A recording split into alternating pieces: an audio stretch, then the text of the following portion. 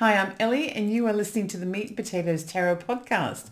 Welcome if you are listening for the first time, just dipping in, and welcome and a huge thank you to my wonderful supporters who are listening and watching the video version on Patreon. Today we are no longer in the earthly realm when it comes to the major arcana. We have made major strides and we are now sitting at the Wheel of Fortune, which is the 10th card in the major arcana suite.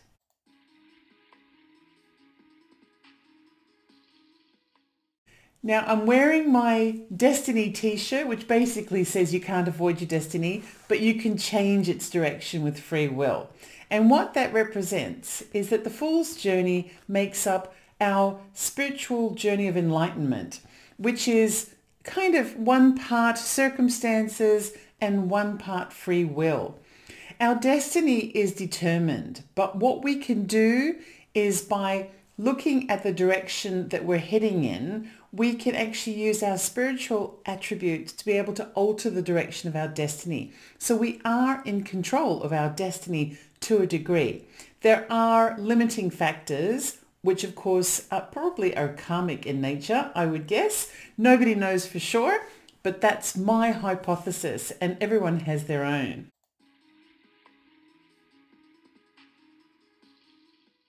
As we examine the Wheel of Fortune card in a bit more detail, you'll be able to see and be reminded of just how broad a base of knowledge is brought into a single deck of cards.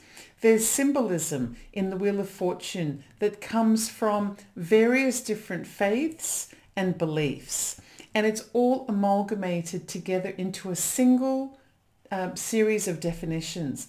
One of the key learning points that I got while I was learning about tarot, something that really sunk in back in those very early days, was to cast my judgments aside as to whose beliefs are right and wrong. Because when you look at the concept of belief and faith through the Rider-Waite deck of tarot cards, you begin to think that, you know what, they all seem to be saying the same thing. They might just be saying it in a different way. With that in mind, let's take a look at the Wheel of Fortune.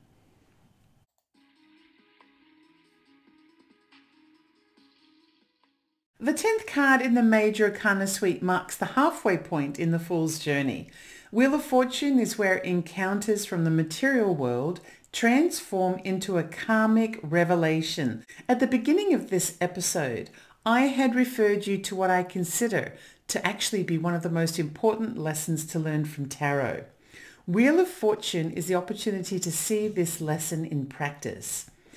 Even though we can't escape our karmic destiny, we can help to define its direction of travel with our free will.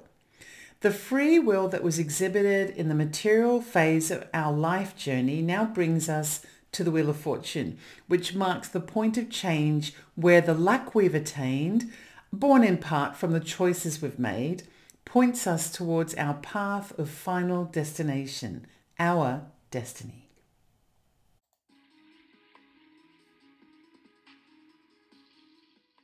So let's take a look at Wheel of Fortune. A wheel of character symbols is suspended in the sky. Surrounding it are 4 clouds, each with an angel of a different animal form. Each angel is reading from a book. On top of the wheel is a sphinx, right there, in blue and white and black, holding a sword. To the left of the wheel is a serpent, and beneath the wheel is a demon. Now, sometimes other readers may refer to this red character as a red jackal. But my interpretation and the manner in which I learnt to read tarot has this card defined as a demon.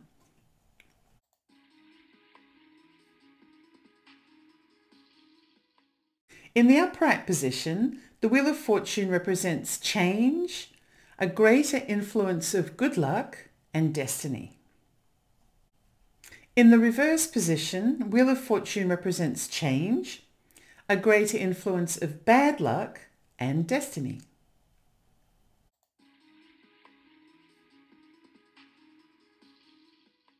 Now, just a moment ago, I mentioned that other readers may interpret this red character as being a red jackal, which is basically half human and half dog, or half canine, half human.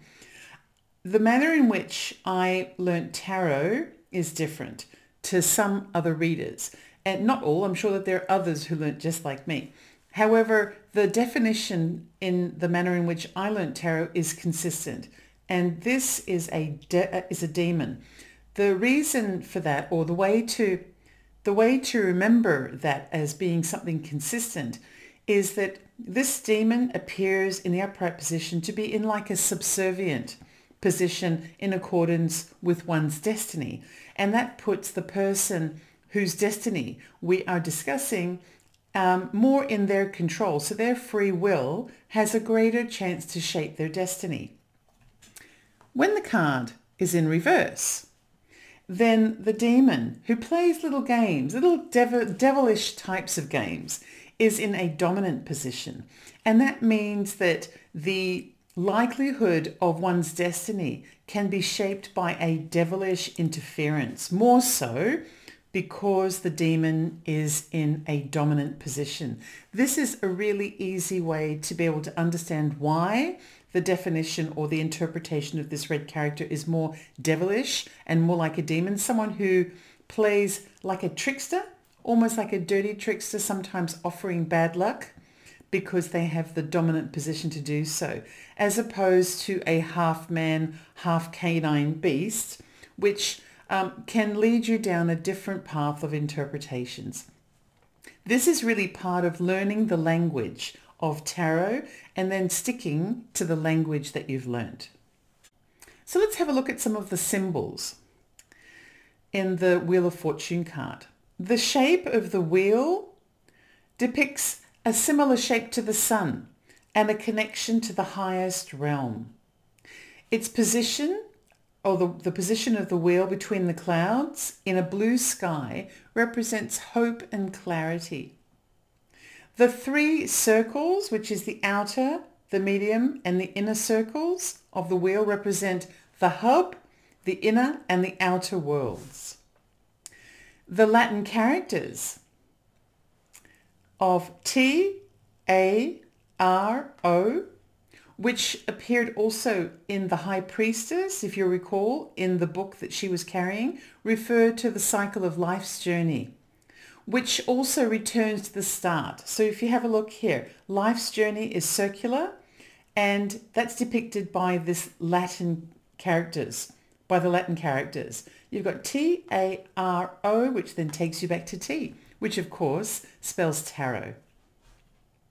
The Hebrew characters, which are the ones in between, actually are represented in the English language as YHVH, which refers to God or Jehovah.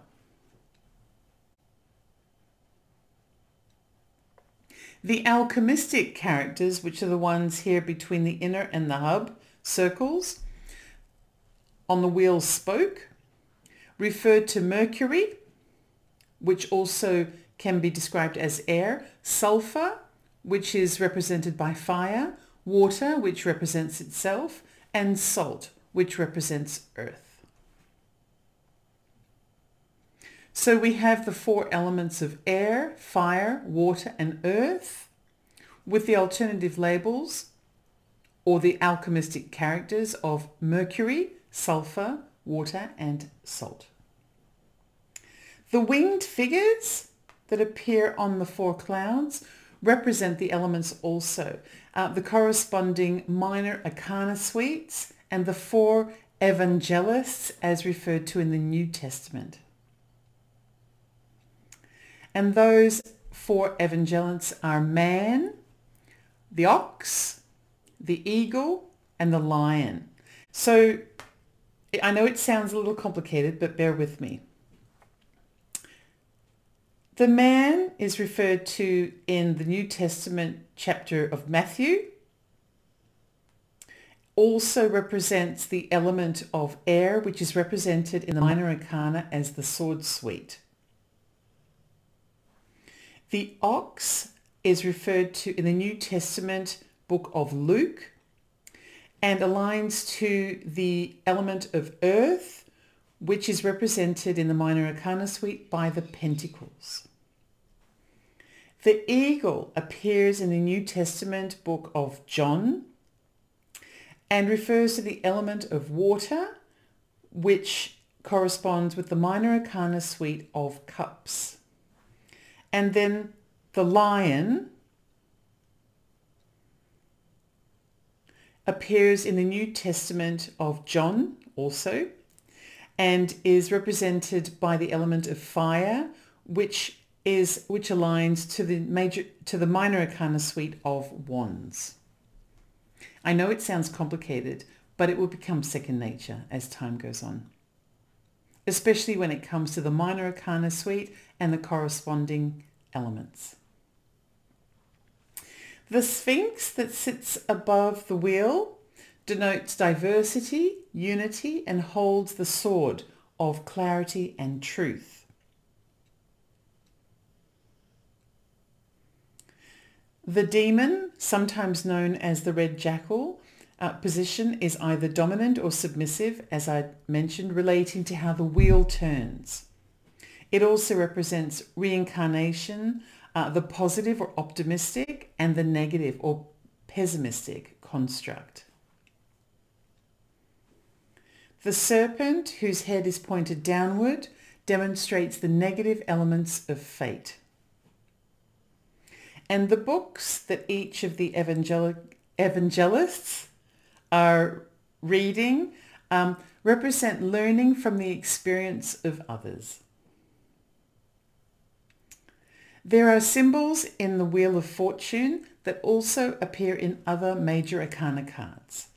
The Latin characters of Taro also appear, as I mentioned, in the High Priestess.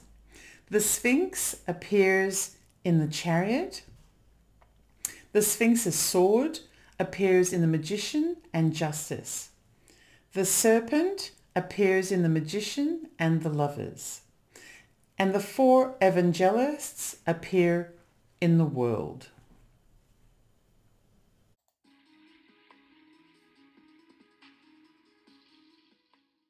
If you were to ask me what I believe the overall theme is for the Wheel of Fortune card, I would say the following. As your life journey continues, the ever-turning Wheel of Destiny is in motion. At this halfway point in the voyage comes a time to travel beyond the material outer self and discover a spiritual inner world of experiences that will culminate to shape you as you continue on your journey.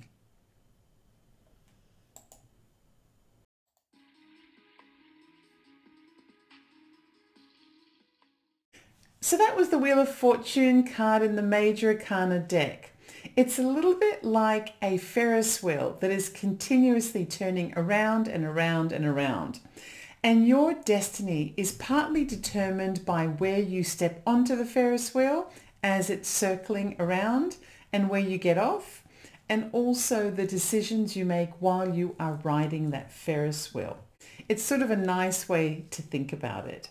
I hope you've enjoyed this episode, and I hope that the definitions and symbolism sitting within the Major Arcana cards is starting to sort of formulate into a sphere of knowledge for you. We still have a long way to go, but from this point on, we're going to be moving into the spiritual realm, and that is very exciting because that is where most of life's lessons can be learnt.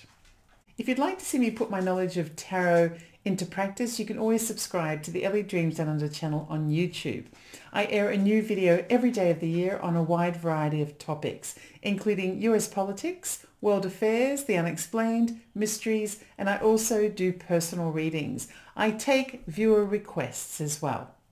And all of the videos are free. So I do hope to see you there. In the meantime, thank you for joining me here, and I'll see you in the next episode.